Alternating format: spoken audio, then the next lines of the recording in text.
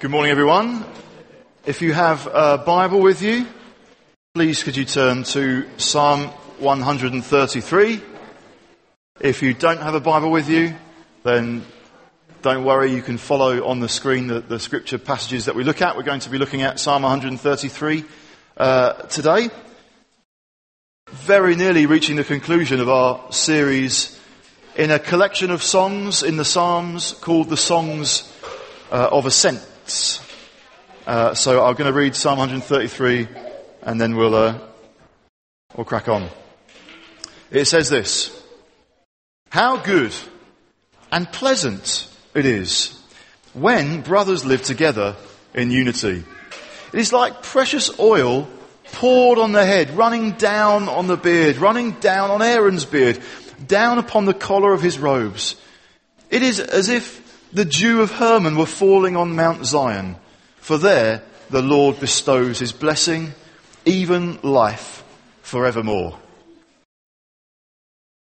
As we reach the conclusion of this journey through the Songs of Ascent, we notice in these last few Psalms, the one we looked at last week, Psalm 132, the one we're looking at today, Psalm 133, the next one that we'll look at in a few weeks' time, Psalm 134, that they encapsulate this sense of the joy of God's people arriving in their true home, God's people arriving at the dwelling place of God, God's people arriving in Jerusalem. We had that sense as we looked at Psalm 132. I wonder if you can cast your mind back to something of the tone of some of the Psalms that we visited before. The very first step on the journey was Psalm 120.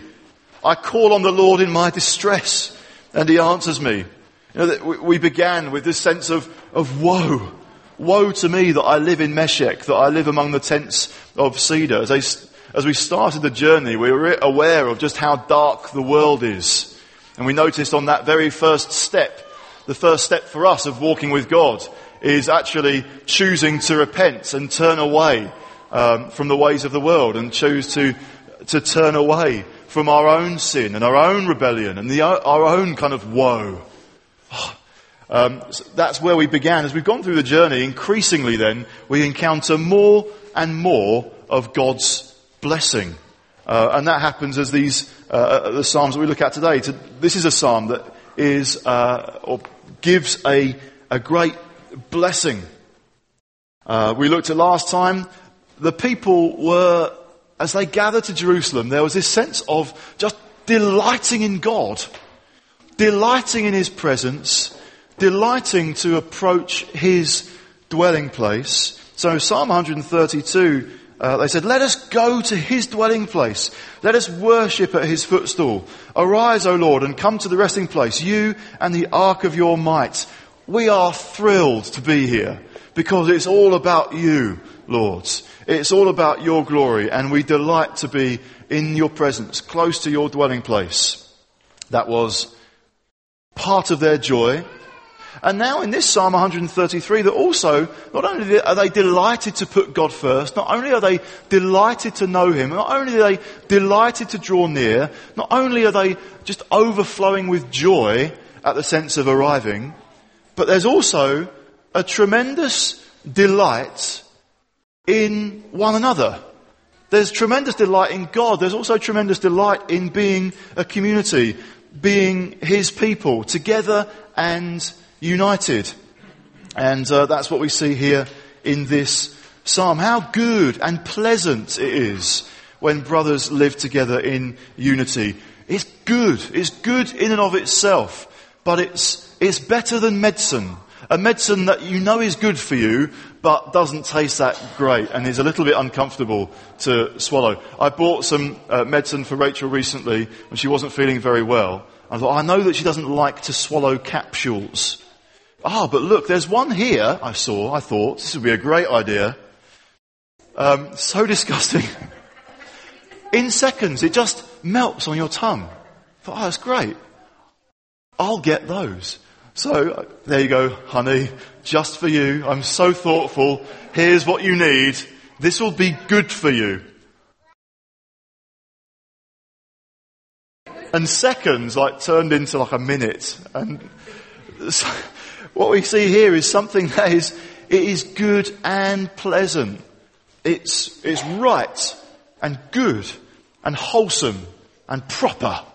But it's also just a delight to our hearts. It brings joy. It brings gladness to be God's people together. When brothers live together in unity, if you're reading in a more recent version of the NIV or another translation, it might say, when God's people, or it may say, when brothers and sisters dwell together in unity, because more recent translators of the Bible have tried to make it clear it's not just talking about men. We're talking about all of God's people together and as one. So imagine the scene. People have set off on this journey. We don't know how long it took them. They came from all over the nation of Israel. To begin with, there's a family. There's a household. And the head of the household, right, it's time for the Passover or for one of the feasts. We're going to head up to Jerusalem. And the family gather together and as one head out of the door and together start this journey. And then, surprise, surprise, other households have decided to do the same thing from the same village. They're near neighbours, people that they know really, really well, people that they rub shoulders with every day. And now the group has grown a little bit as they continue their journey. Their journey goes a little bit further, and now a village of people are starting to amalgamate, starting to gather together with other nearby villages of people who've done the same. Thought, yes, we're wanting to go God's way. We're wanting to go up to Jerusalem. We're coming too. And so the group grows. And then, as it were, you could imagine people from the same region are aware. We're on the road together. People from the same tribe. And then the tribes, as the journey reaches its conclusion, from all different directions, all the different tribes, all these different villages, all these different families, all these different individuals who've decided, I'm putting God first, have this sense of thrill and delight as now together, as one big, massive family, they arrive at Jerusalem to celebrate. And that gives us a glimpse of what we can look forward to as we walk with God in this life. We won't always have that awareness of thousands of people milling all the way around us. Isn't it wonderful to be part of something big? But when we get there, when we arrive in glory, it's like there'll just be the wonder of being together with God's people throughout the planet, throughout history, as one, worshipping God. It will be a scene of utter delight, delighting in God and just delighting in one another. We won't just be delighting in City Church Sheffield. Yay, we're together. We won't just be delighting in being part of something a little bit bigger. Yay, Christ Central. We won't just be delighting in we're New Frontiers. No, we'll be delighting in we're the people of God. And all those other units, if you like, become less and less significant. Look, we're the people of God and we're delighting to be with Him. Now maybe you don't like being in a crowd.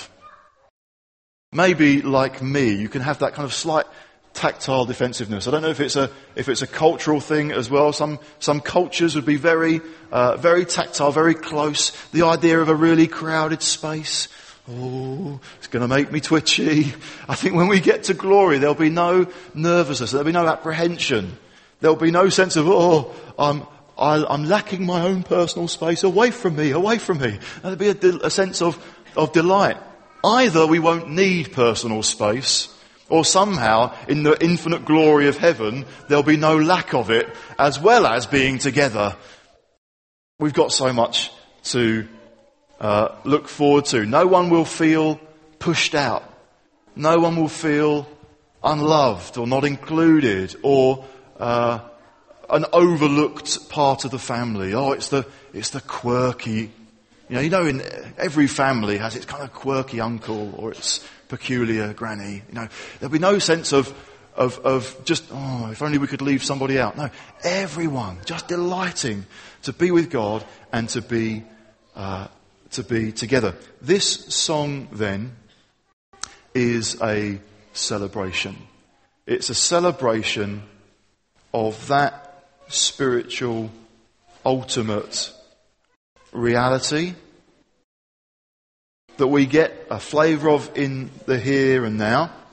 But I want us to start by seeing that unity, the sense of togetherness, the sense of being one, because you can be close to somebody, you can be in the same room as somebody, but not necessarily getting on, not necessarily rejoicing in your sense of togetherness. You can just be, well, we're just bumping shoulders all the time, and I wish they weren't here. No, it's not just togetherness, it's together and united for each other, with each other, moving together, believing together, loving together.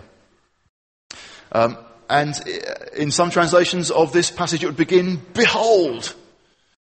Behold, here is something that's really good. Here's something absolutely wonderful. Here's something worth our attention. So let's give it our attention. The unity, the togetherness of brothers and sisters getting along is compared to oil and water. You might think those two don't mix, but the pictures that are provided here are of precious oil and refreshing dew. And they show us a number of things that are worth celebrating in regard to being a united people. Precious oil smells good. The unity between brothers and sisters who are getting along is sweet, is fragrance. That's what this image of oil being poured out conjures up. If you turn to Exodus, you can read the very specific recipe for making the oil that would be used to anoint Aaron. Aaron was Moses' brother. He would become Israel's first high priest, and he would be anointed with oil. The whole tabernacle would be anointed with this fragrant oil. And so I said in Exodus 30 and I'll read from verse 23, or just refer to it. We find out how it was made up. There was liquid myrrh, there was fragrant cinnamon, there was fragrant cane, there was cassia, a hin of olive oil, and they were all mixed together into a sacred anointing oil, a fragrant blend, the work of a perfumer. It will be the sacred anointing oil. So when this oil was poured out on Aaron, it just would have made him smell amazing. And as it was poured out in the dwelling place of God, this tabernacle, the whole place would be filled with this sweet perfume. This psalm celebrates the fragrance, the sweetness of people walking with God, walking then in a life of love and supporting one another. So if you were to turn to Ephesians and chapter 5, Paul is writing there, and he is encouraging us to be imitators of God, therefore, as dearly loved children, and live a life of love, just as Christ loved us and gave himself up for us as a fragrant offering and sacrifice to God. And I think I'm not quite sure the crucifixion of Jesus was fragrant, but in the presence of God, all that he has done for us, laying down his life, demonstrating such powerful love that he was willing to endure the horror of the cross, is before the Lord Almighty an amazing, fragrant aroma that pleases God and blesses us. And what are we being encouraged to do? Be likewise. When we choose to pour our lives out in preference for others, in serving others, when we lay down our own priorities and our own preferences in order to be loving to our brothers and our sisters, before God and amongst each other. There's a sweetness in the air. I think Paul had this experience that we find out about in Philippians, the next letter in the book, Philippians in chapter 4. He's writing to this church in Philippi because he's been on the receiving end of something incredibly fragrant. He says, I've received full payment, and even more, I'm amply supplied now that I've received from Epaphroditus the gifts you sent. They are a fragrant offering, an acceptable sacrifice, pleasing to God. Why did Paul write the letter? Because he was blown away by their generosity. He's kind of saying, you didn't have to go so far. You didn't have to do so much. I'm so amazed by it. And I'm so thankful. And before God, this is worship. What you have done for me is so sweet. It blows me away. And so our call to worship is a call to gather on occasions like this and glorify the name of God and sing songs. But it's a whole life spent poured out, loving, receiving the love of God so that we might love our brothers and sisters and lead to that beautiful aroma, that sweet fragrance of togetherness, unity and love. Supporting others, preferring others, laying our own lives down, that he gets glory and other people saying, yeah, I'm receiving something so precious, precious oil. Precious oil is also soothing. Has anybody here done the ice bucket challenge? Honestly, I'd like a show of hands, to be honest. Did you do the ice bucket challenge? It's going back a little bit. I don't know if it was last summer or as a money raiser. I have to be honest, I cannot remember what particular cause the ice bucket challenge was to raise money for, or why we're being encouraged to do it. But you may have seen somebody receive the ice bucket, and as the name suggests, they would be sat down. What's the posture? Think for a moment. What is the posture of somebody who knows that a bucket of cold or even freezing water is about to be poured over their head and go all the way down their back? Okay? Is somebody just going... Or is it more likely there'd be some kind of grimace? And the shock then gets them. With precious oil that was poured out, it's not a nasty surprise. When Aaron was anointed with oil, there's a soothing, warming quality. It would have felt unusual, I guess, to sense this oil pouring down from his head, down to his beard, which for some reason is mentioned twice, down on the beard. Down on the beard and down further onto the collar of his robe. What does that feel like? I don't think it was unpleasant. I don't think it was a nasty shock. This special moment when Aaron, the high priest, was set apart to minister as the high priest would not have been unpleasant. So here we have this celebration, this song celebrating people together, united in love for God and united in love for one another. There's a celebration of the warmth that's between them. The soothing quality of their words. Elsewhere in Ephesians in chapter 4 verse 15, it speaks of speaking the truth in love. A desire and an appreciation of unity does not mean we just ignore what the truth might be and what the Bible is saying. And we can lovingly debate and help sharpen each other so that we understand better the revealed will and purposes of God in His Word. But again, it shouldn't be that it's a nasty shock.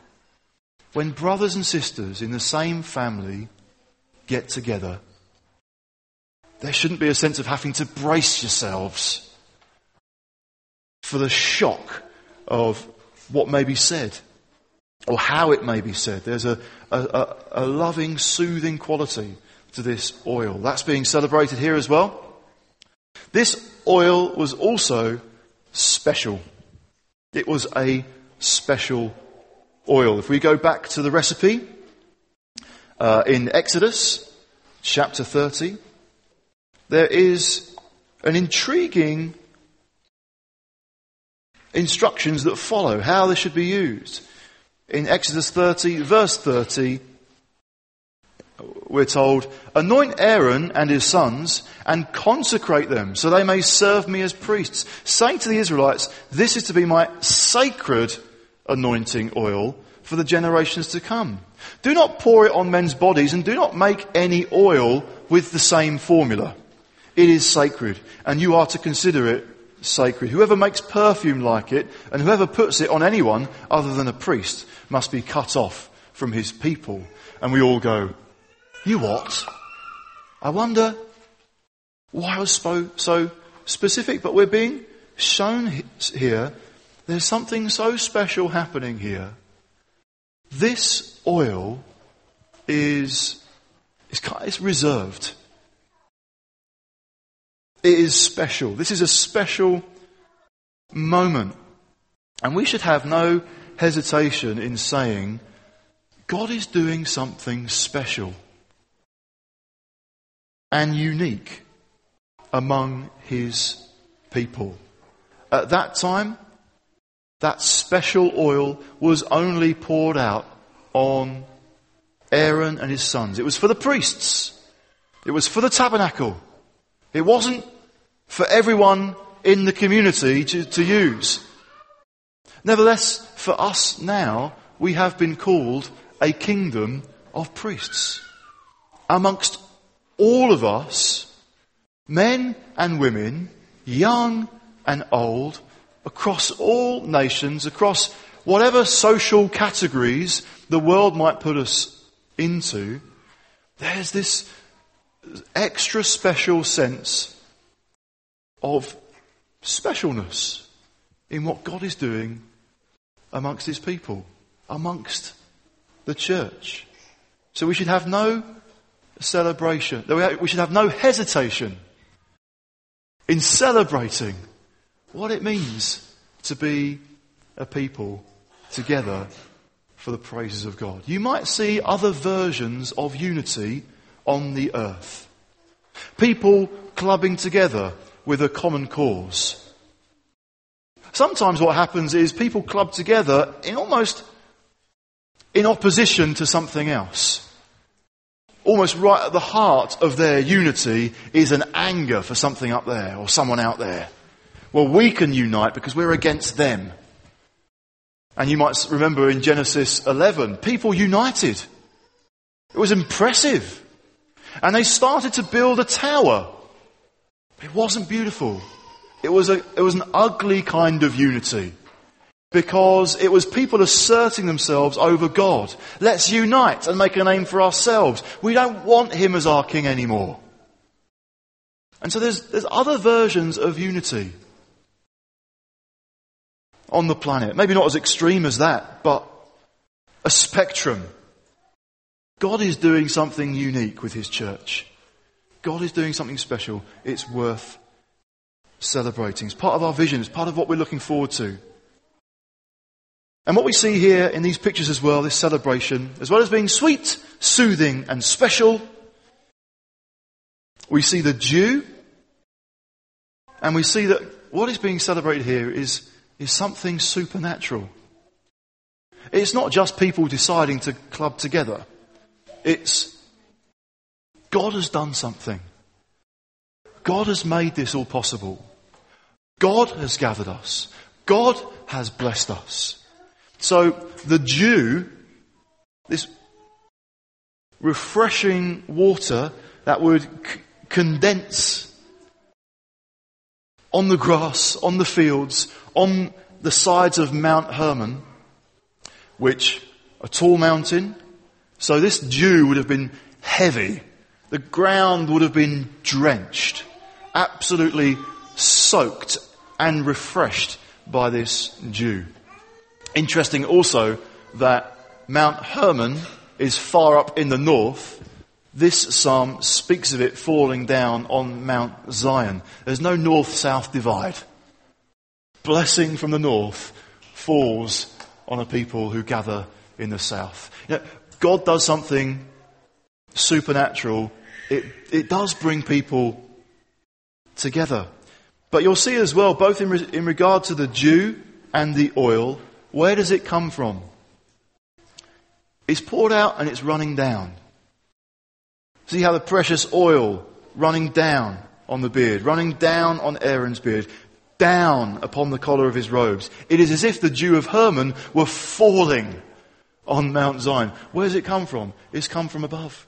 It's come from something that God has done. Behold, look, this is special. This is supernatural. And we see our Saviour, the Lord Jesus, came down that he might then be lifted up, crowned with thorns and crucified that we may be drawn to him and that we might receive him, and that in the process of being overwhelmingly, abundantly blessed by the Son of God who chose to come down, we should find ourselves with hundreds and thousands of brothers and sisters who love each other because we've received his love. Look, he's come to us. What is being celebrated is supernatural, and what is being celebrated is shiny. Makes people glow. Makes the land glisten. The dew in the morning sparkling in the sunshine. The oil flowing on Aaron's head, which would have just glistened, given him a radiance.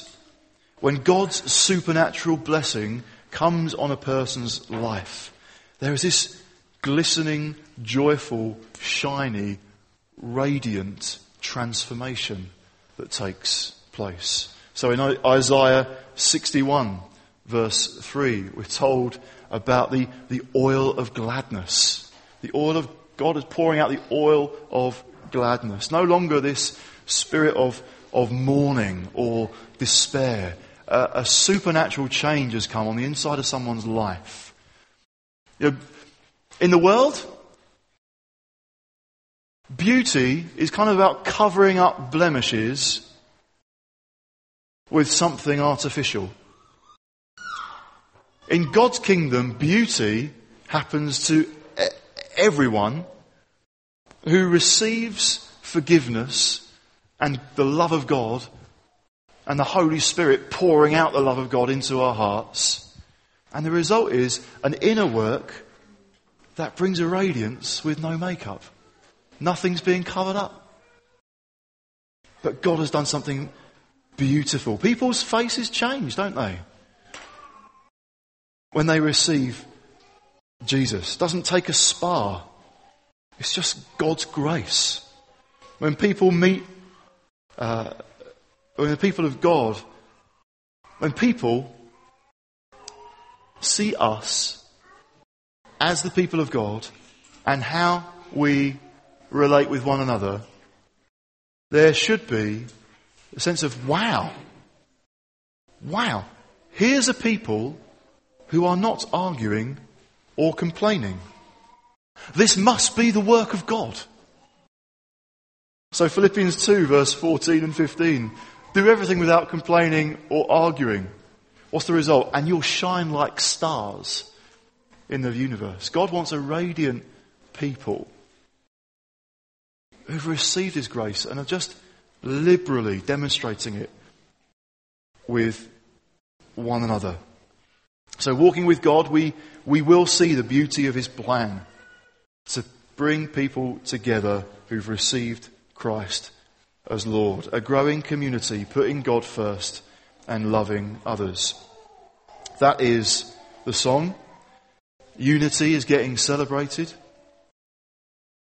And perhaps just as we round up towards a conclusion, we need to also just see that unity, therefore, gets contested. Because God has designed something to be absolutely beautiful, you can bet that God's enemies will do what they can to try and spoil it, to try and dirty it, to try and take a people who've been united in Christ and try and fracture them again, try and pull them apart. Unity gets contested. Therefore, we need to celebrate what God is doing, but we also need to cultivate what God is doing. We need to choose deliberately to determine together, I'm going to help maintain what God has done. That's how Paul puts it again in Ephesians.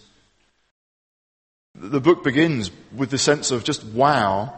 Look at what God has done. Look at how the grace of God brings people together who used to be hostile and angry towards each other. Now they've been united. God has done it. But then we're encouraged in chapter 4 and in verse 1. As a prisoner for the Lord, then, I urge you to live a life worthy of the calling you've received. Be completely humble and gentle. Be patient, bearing with one another in love. Make every effort to keep the unity of the Spirit through the bond of peace. It's a unity that the Holy Spirit makes possible and has brought about. The exhortation we have there from the New Testament is maintain it, cultivate it, don't damage it. In this psalm we see how good and pleasant it is when brothers and sisters live together in unity. That word when is a reminder it's not inevitable. It needs developing. And sometimes it can be difficult, not only because of what we may have experienced in recent times, but because brothers and sisters don't always get along. And sometimes experiences within family life, in our upbringing,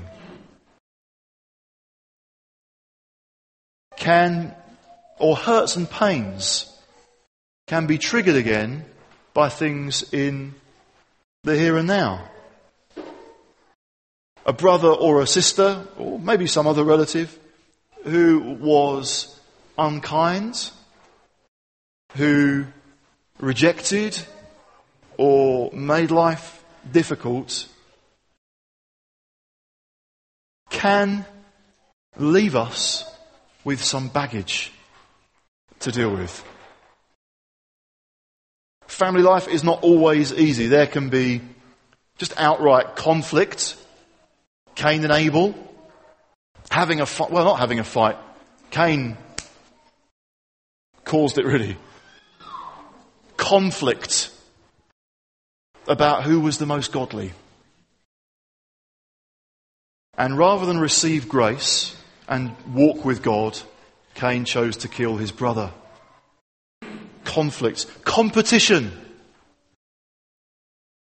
Joseph and his coat of many colours gave his other brothers an issue. That sense of, in a human family, we're brothers and sisters, we should be loving each other, but a sense of, but I need to compete to get attention.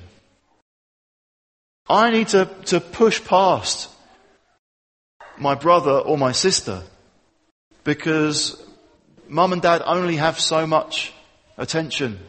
So we can carry that into our walk with God, and we can carry that into how we relate with people, how we relate with each other. That sense of there's a competition. I need to show. I need to prove. I need to be better. I'm constantly anxious about where I fit in the pecking order, and I don't fit in. And that's the work of an enemy. And painful things may have happened and may have come our way, but we can only deal with our baggage or our responses. There could be a way to approaching this psalm, and when they sort themselves out, we can enjoy unity. If only they would deal with their baggage and their issue and their problems and their faults and their mistakes, of course we could live in harmony together. We can't afford to follow that logic in our family life. In Hebrews chapter 12, what verse is it? This isn't in the notes. It says, see to it, there we go, Hebrews 12 and verse 15. See to it that no one misses the grace of God, and that no bitter root grows up to cause trouble and defile many. You know, sometimes I just have to check my own reactions to things. A minor hurt kind of gets fanned into flame because I can experience it or I can process it through older hurts and older pains and things that happened amongst some brothers and sisters way back then.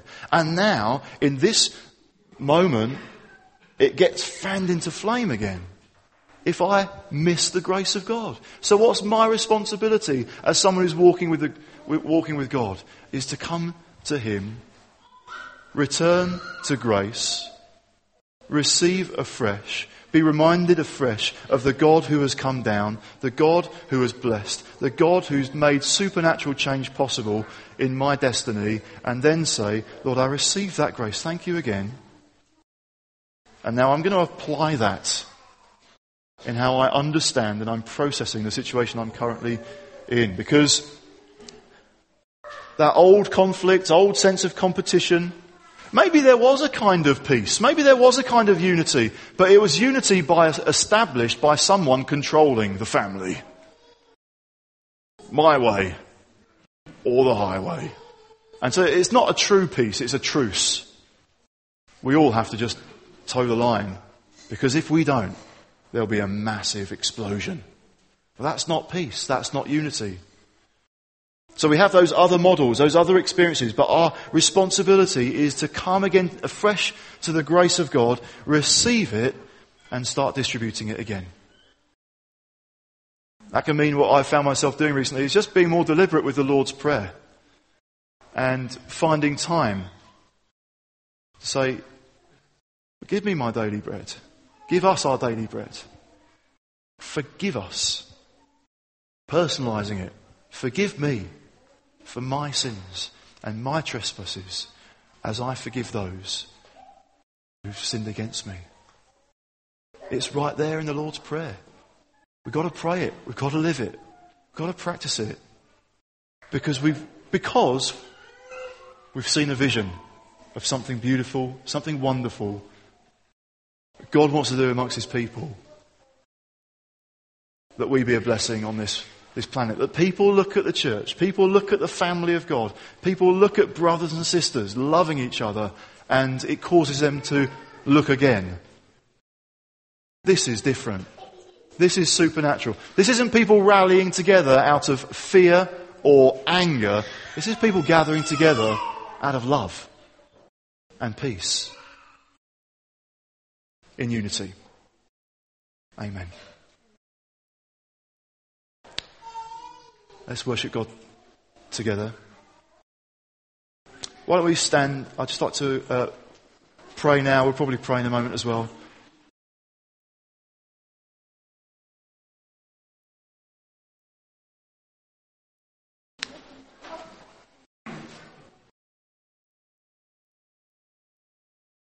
Father God, as we spent time in your word together, and as we've spent time in one another's company as well, Lord, thank you that where 2 or 3 are gathered in your name, there you are in the midst. And so, Father, we believe that as we've been looking at your word together, you're in our midst. You have been at work in our midst. As we worship you now, as we have a drink later, Lord, we believe you're in our midst because we're here in your name to glorify your name. And Father God, I do pray, Lord, that as we worship, as we respond, you would minister into our hearts, into our lives. That this psalm is not a ticking off. It's not a tirade. It's a beautiful song. And I pray, Lord God, You draw us again to the beauty of your grace, all that it achieves, all that it was designed to achieve. I pray for a flow. I pray for a flow of the giving and receiving of forgiveness, whether it requires a conversation to be had or not. That we could acknowledge things that happened that should never have happened. We could acknowledge baggage that's been passed on, maybe from one generation to another. But actually the grace of God cuts through it. The grace of God enables us to set down the bag and move on unhindered. That when there are things that still press our buttons and can cause that old reaction, that ice bucket moment, Lord, your grace enables us to enjoy you and enjoy relationship with one another.